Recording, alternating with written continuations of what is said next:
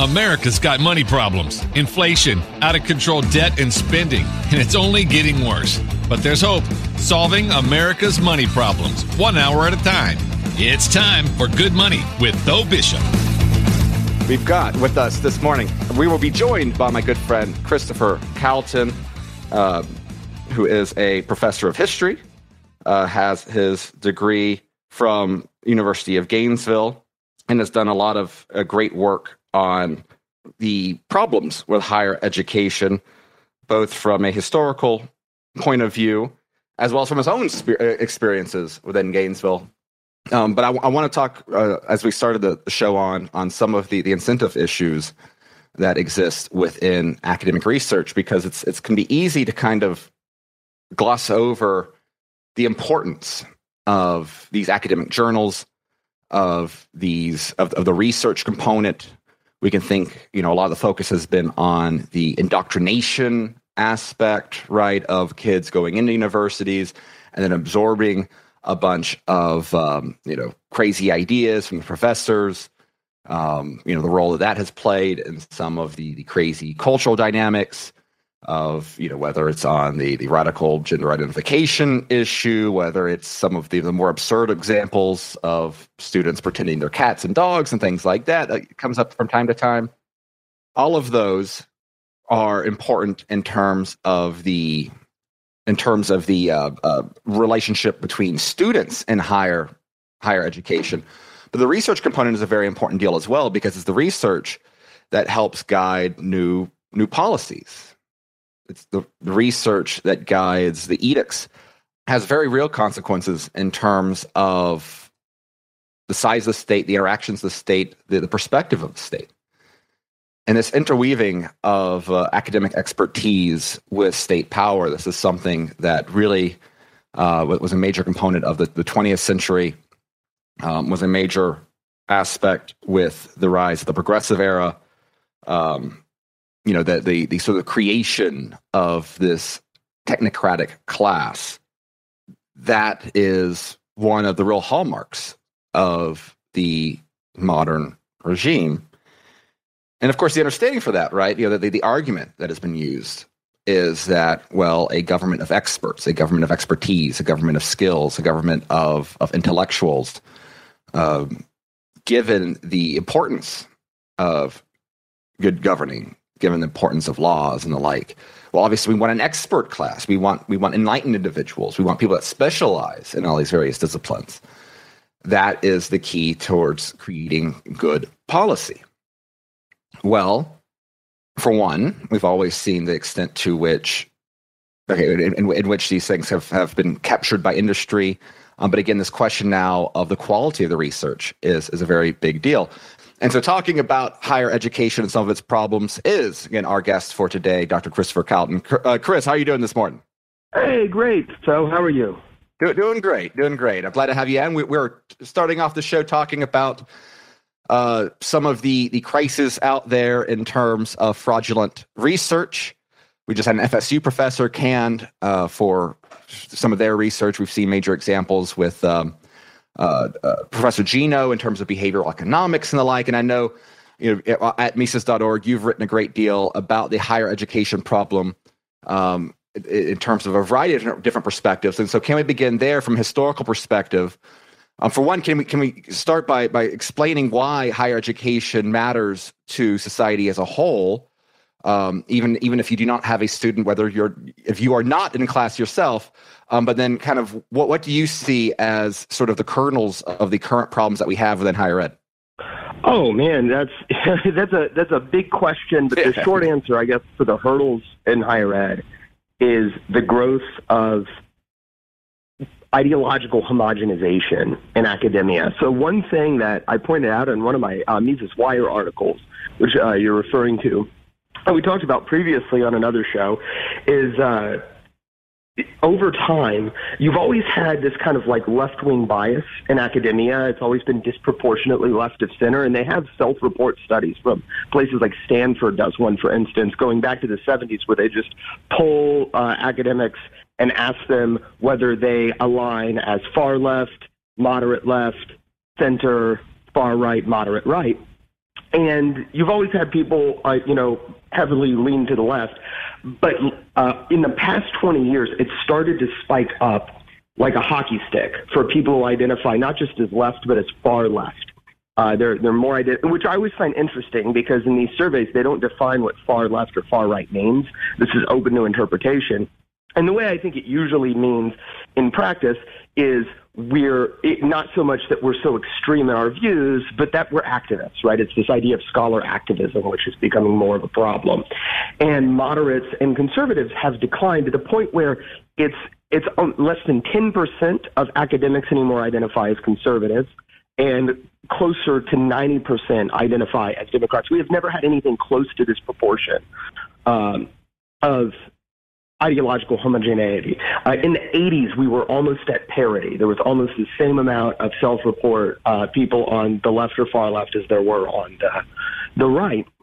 And this homogenization isn't just bad because, we don't want people on the left, we need more people on the right. It's that when you have too many people agreeing with each other in these industries where, intellectual disagreement is so much an important part of the kind of production process, what you get in the peer review process is confirmation bias, right? So if somebody puts out a bad study with bad research, say they falsify data, but they're making an argument that appeals to the ideology of their peer reviewers, then they're much more likely to get published with junk science. And we saw this with the very controversial grievance studies, which were a handful of professors who, by the way, were on the left, but they were bothered by this problem of confirmation bias eroding the peer review process, that they published a bunch of fake studies to expose this. One of them they published in a feminist journal. They literally just took passages of Mein Kampf and rewrote them in feminist jargon and got it published in a respected journal. And that's just one of their examples. I mean, these were ridiculous studies that never should have been published, but they got numerous of them published in real peer-reviewed journals. Because of this, they were just making up journal titles. They never used any real citations. It should have been transparent to anybody that didn't have these ideological bias. This, to me, is the biggest problem in academia today, and overcoming it, I don't know how you do that, because the hiring process in academia serves to reinforce this. It's departments hire their own colleagues. So it kind of has this self-reinforcing mechanism in it.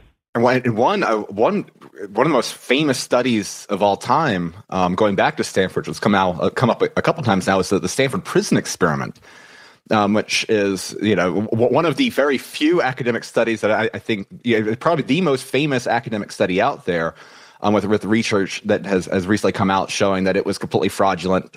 People say that it needs to be removed from textbooks and the like, but again, it kind of reinforced a certain perspective of what people wanted at the time. Going to your point there. And so it's fascinating how even some of the most prominent studies are not immune to this underlying problem. And interestingly, Florida has become one of the kind of tips of the spear in trying to address some of this. I know that you were a product of Gainesville in its own right. And can you talk a little bit about your own experiences within academia, and how because it's easy where I hear people dismissing at times. So there's some extreme examples out here, and yet for the majority of the college experience, it's not really the case. From your own perspective, as someone who has recently completed their PhD within a major university program, are some of these concerns overstated, or is that permissive aspect of ideological homogeneity, does it influence? Is its influence broader and real on all sorts of things? Just to give you an example, I do think that some of the extreme examples that get a lot of media play, especially in the kind of stuff that Rush Limbaugh would promote on his radio program, those usually are extreme examples that don't, they'll have some adjunct professor at Berkeley who, does some test that basically is trying to get students very explicitly to vote a certain way. You do have cases like that. That's not the norm, right? It's usually a little bit more subtle and seemingly, at least superficially, benign when you have this bias come out. But I'll give you one example. I was talking to one of my professors about this, a political science professor at UF, and this is a woman who is a political moderate. She's not far left. She's I would never consider her like biased in the classroom. Like I never felt like I had to worry about like what I put in a paper, that she was going to hold me accountable for saying something that she disagreed with. Right. So this is a very good professor. I liked her a lot. But we were talking about this kind of bias bleeding through in the admissions process for graduate students. And she said, well, maybe, it's not political bias. There could be other reasons for this. And she gave me this example of somebody who applied to grad school at the University of Florida, poli-sci department, who wanted to study like Israel-Arab relations. And this person seemed to be more pro-Israel. And what she said was, well, we rejected this application not because we thought it was problematic that our faculty disagreed with her, but we do have a lot more faculty that's critical of Israel, and we thought she might not feel comfortable if she were in this department. Well, there are two problems with this. One is that's a roundabout way of admitting that you literally just rejected this applicant because they held political views that your faculty disagrees with, right? So that's thing number one. What is that if that's not a bias, right? That's a very real thing. But this is coming from somebody who I don't think is not like a far left wacko. They're not a far left kook. They're a moderate she never brought her politics into the classroom. She just genuinely is defending her faculty on this like kind of twisted logic that she truly believes, right? She's not just giving me a line of BS here. She really believes that the real reason they rejected her was because they were worried about the student feeling uncomfortable. But the second thing that crossed my mind with this is, my God, what are you doing that would make students feel uncomfortable with disagreeing with you? That's something that you should want to make sure students feel comfortable in their ability to do, but you're literally rejecting people out of fear that you'll make them feel uncomfortable when they disagree with you. Well, that's how the political bias, I think, manifests, especially when we're talking like in the classroom or in the admissions process or in the hiring process.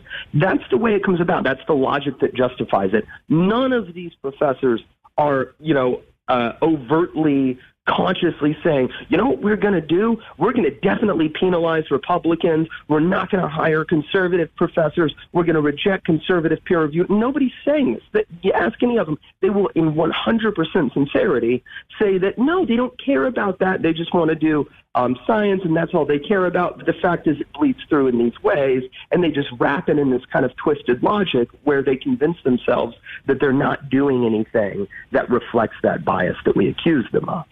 It's sort of the situation where when fish is in water doesn't know if it's wet. It's something that's so saturated within the environment around us that it can be very easy to see the blinders there. You mentioned the issue with hiring and firing professors. That's one of the things I think is interesting with what's going on in Florida is that there have been some recent changes, at least at the public university dynamic. There's obviously this distinction between public and private university where there have been reforms made to tenure. There have been reforms made to hiring practices. In fact, there was the search for the new president at Florida Atlantic University has drawn some ire from Tallahassee because of certain questions in terms of the application process there and the vetting process that was going on, asking some DEI-related questions in terms of filling up those positions. And as we've seen kind of with New College in Sarasota, the extent to which there is a very large emphasis being placed on new college leadership, university leadership, with the hope of fixing some of this where there is at least kind of a state dynamic there. Again, whether or not we'll see the fruits of this labor going forward within Florida, but this is still a national issue. On the other side of the break, we're going to look at some of the economics of higher education and some of the incentive problems there. You are listening to Good Money here on Money Talk 1010. Stay tuned on the other side of the break. Welcome back to Good Money on this Thursday morning. I am your host, Though Bishop. This is a product of the Mises Institute, mises.org. Where you can find more content like you'll find on this show. And we have a special deal for Money Talk 1010 listeners. The Austrian Magazine. It's a beautiful print publication, good feeling paper in your hand, full of great economic commentary. And we want to give this to you for free every other month. That's right. Just go to Mises.org/magazine. Again, that's MISES.org/magazine. Sign up there and you'll get a free bi-monthly copy of the Austrian magazine for economic commentary you won't get anywhere else. Looks good on a coffee table and fulfilling every time you read it. You can find that again at Mises.org/magazine. Someone who subscribes to the Austrian magazine is our guest today, and that is Dr. Christopher Calton, who is a fellow with the Independent Institute and a product of the University of Florida. And we are talking about the higher education problem out there. And we started off by talking about some of the ideological capture of higher education, some of the problems out there with research. But obviously, Chris, when higher education comes in the news today, one of the big aspects is the economic side of higher education, with concerns about student loan debt, affordability, the political recourse there, obviously the massive student loan bailout that the Biden administration sought to use, utilizing a September 11th executive order for emergencies that got thrown out with the Supreme Court recently. There were continuing battles within that line. But that intersection of where student loans have played a direct role in the current cost of higher education, this is kind of one of the dynamics where on one side, the people that want to talk about the government side fueling the affordability crisis don't really have a solution for dealing with the generational impact that large debt burdens have on young people. And while I understand the sort of mentality of, well, if you've taken a loan, you pay back the loan, there's also the flip side of that where you have very real problems in terms of if people, can't have a financial burden that makes it difficult to have a house or start a family. What does a society look like where you have a generation that is put in those sort of economic chains that make that very difficult? I don't think the outcome there is one that economic conservatives pushing that line really want to deal with. On the other side, those that talk about student loan relief have no interest in kind of dealing with the underlying aspects that fueled the affordability problem in higher education. You've written extensively on this topic, and so can you talk for our listeners some of the incentives at play that have led to this broader affordability problem within higher education that leads people paying a whole lot of money for a piece of paper that comes with an increasingly large ideological problem as well? Sure. Yeah, absolutely. So the first thing, just the affordability problem. There's, at least to the average person, I think some irony when you point this out, but subsidies, anytime you subsidize something, we expect it to become cheaper. That's the idea behind subsidies, is we want to make something cheaper so that we get more of it, artificially cheaper, I should say, through like government funds. And they usually do this by giving you money that has to be earmarked for a certain type of expenditure, right? And that's what student loans are. We're going to give you easy access to loaned money at a young age, by the way, when you're not exactly in a position to make the best decisions. And we're going to give you easy access to this, but you have to put it towards this one product, which is higher education.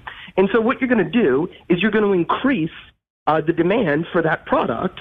And then what happens when demand goes up, right, basic economics, is the price goes up, right? So subsidies, rather than making higher education more affordable, they make it more expensive because they vastly expand the market for that service, right? And so that's exactly what happened. Tuition over the past 30 years has skyrocketed, and we can see that change really kind of marked first in the 90s when the Clinton administration started having the federal government insert itself in student loans. They didn't nationalize the industry, but they took over a part of it for like low income Americans, and so they started subsidizing student loans then.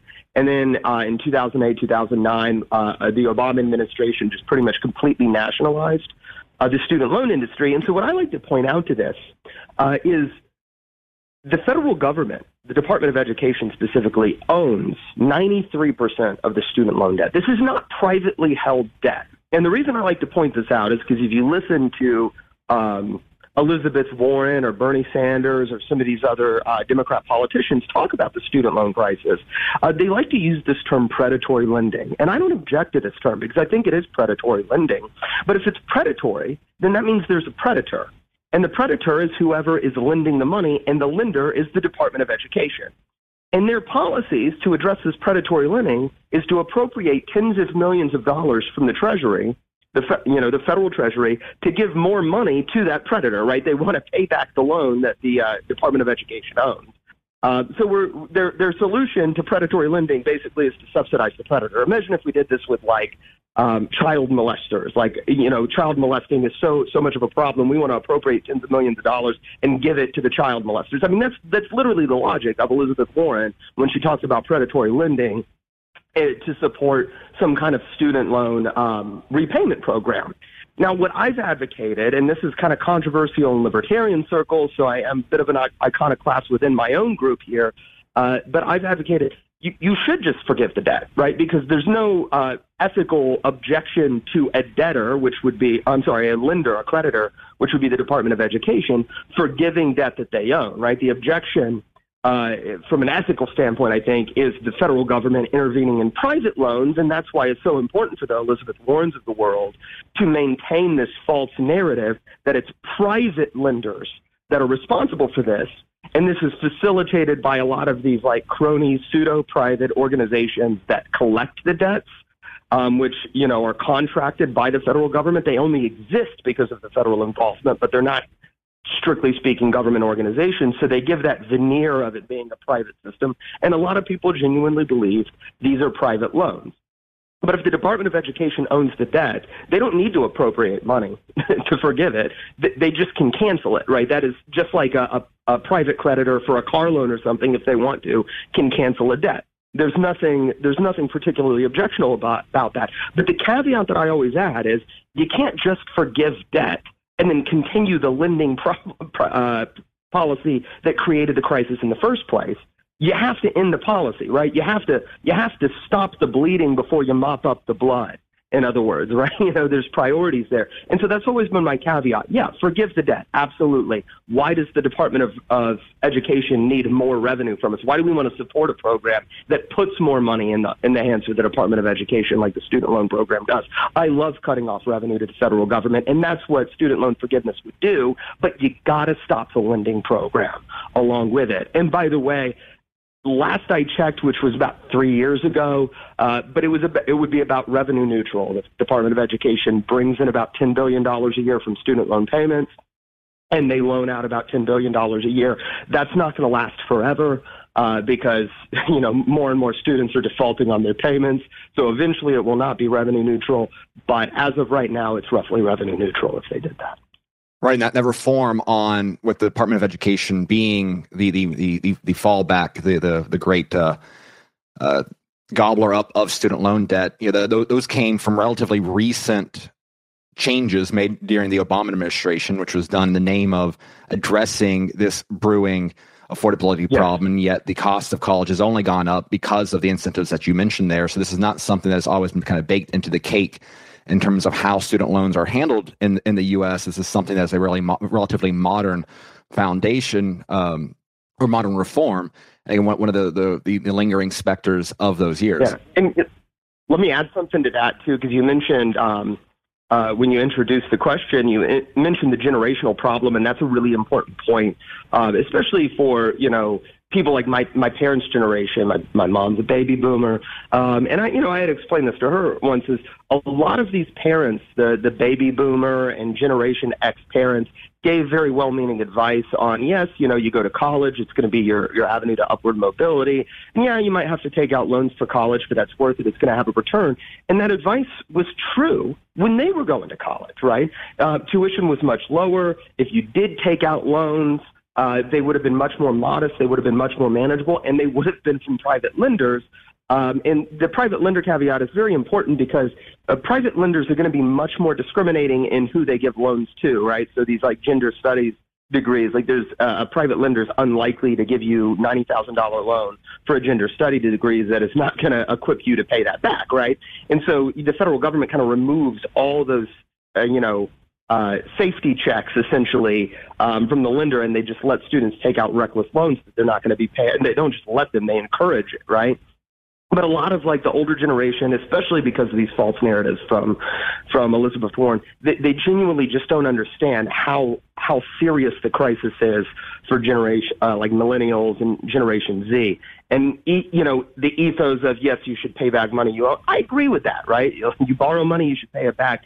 But it kind of sidesteps the fact that this is like a genuine social crisis when we have an entire generation so saddled with debt to the federal government, who they're already paying taxes to, that they're instead of having a mortgage payment, they have a student loan payment that's about the same size as a mortgage in a lot of areas for a lot of people, right? So yeah, I think that's a very important point, is how recent it is.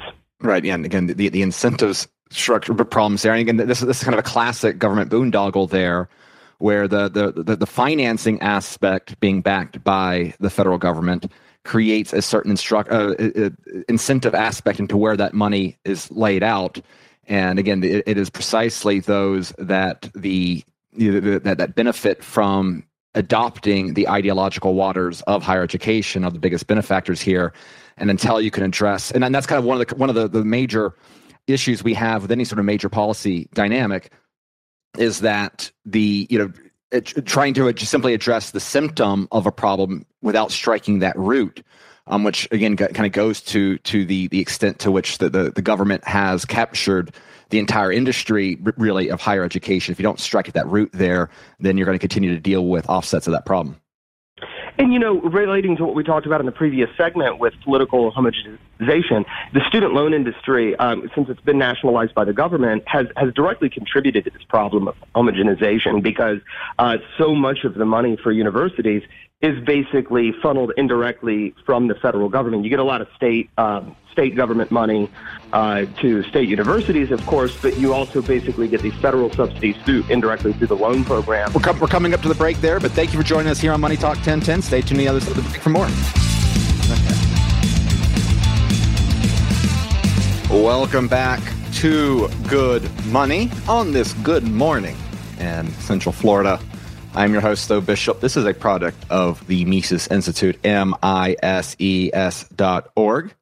So we can find more content like this. And on the Mises website today, again, we have a variety of interesting articles, including a look at the target boycotts, whether they're an act of economic terrorism, which is a fun read, some foreign policy aspects and media coverage, a focus on energy policy, which is one of the most important topics of the day, the extent to which heavy-handed government policy trying to pick winners and losers in the energy market, some of the false narratives out there in terms of the role that green energy in terms of wind and solar can really play in terms of meeting energy needs. You'll find all of this and much more on Mises.org. That's mises.org. And one, to end the show, I want to talk about, I always try to bring up a little offbeat economic topic, and one that I find interesting as a sports fan is some of the debates out there right now dealing with the way that running backs are paid in the NFL. We actually have an article on this by Connor Mortel, another Florida product. But sports economics, I think, is one of those, is an interesting topic, because for one, it's a lot easier to get people to talk about football than it is to talk about Fed policy, for right or wrong. I can understand that. But also the underlying dynamics of economic logic apply just as well in terms of sports economics and team building and all of that as it does with any other aspect of the economy. And one of the big NFL debates that you might be hearing on a sports talk show on another part of the radio dial is about how running backs are being exploited, mistreated, underpaid. The catalyst for that was news earlier this week about certain players, Saquon Barkley and Tony Pollard and Josh Jacobs, who was the rushing leader last year, having to settle for franchise tag deals, 1-year deals from their teams, which is much lower than what running backs kind of the previous generation, people like players like Adrian Peterson, who has... he hasn't been out of the league that long because he played well late into his career. But while other positions within the league have seen their salaries gone up and up as salary inflation has gone up in the size of the salary cap, running backs are now on average paid less than kickers. And so is this an example of market failure or exploitation, or is this simply economics at work? And I would argue that though we are dealing with obviously a unionized environment and in discussions of some of the salary restrictions, some of the specific tools like a one-year franchise tag, those are rules and limitations that are set between kind of that cooperation between ownership and labor unions.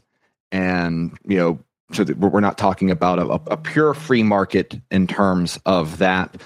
Ultimately, this concept of trade-offs of marginal value are still very much at play. And so one of the things that we've seen is sports fans and front offices, more importantly, have recognized that in terms of the ultimate goal of a sports team, or in this case, an NFL team, which is winning championships, that the extent to which a high-paid running back and the impact that they might make above replacement value has not been related to Super Bowl victories. There's various graphics out there highlighting how the past Super Bowl winners, the salaries of their highest paid running back, and there has been a negative correlation between having a highly paid running back within that mold. You also this the dynamic where, again, returns over replacement value, the extent to which a undrafted free agent like Isaiah Pacheco, who was the running back for the Kansas City Chiefs this year, how within a certain system around them can produce similar results as a much higher paid player. And so what I like about having this underlying economic lens is that it can help inform a variety of ways that we look at all sorts of topics. It's not simply the dire and often depressing state of national finance and understanding the consequences of government intervention and the impact that it has on our wallets, on the price of the gas pump, on the economic stability that we might be passing on to future generations. But it can also inform the way that we understand a variety of things. This is something that I think the Austrian perspective in particular that looks at this stuff very, very logically, that always frames things back to this question of trade-offs, always has an insightful lens to apply to these sort of conversations. So that is the mission of the Mises Institute, is to help provide this understanding. And you can find so much more content like this, articles, podcasts, videos, and so much more at Mises.org. I look forward to coming back next Thursday morning here on Money Talk 1010. Until then, this has been Good Money. We'll see you next week.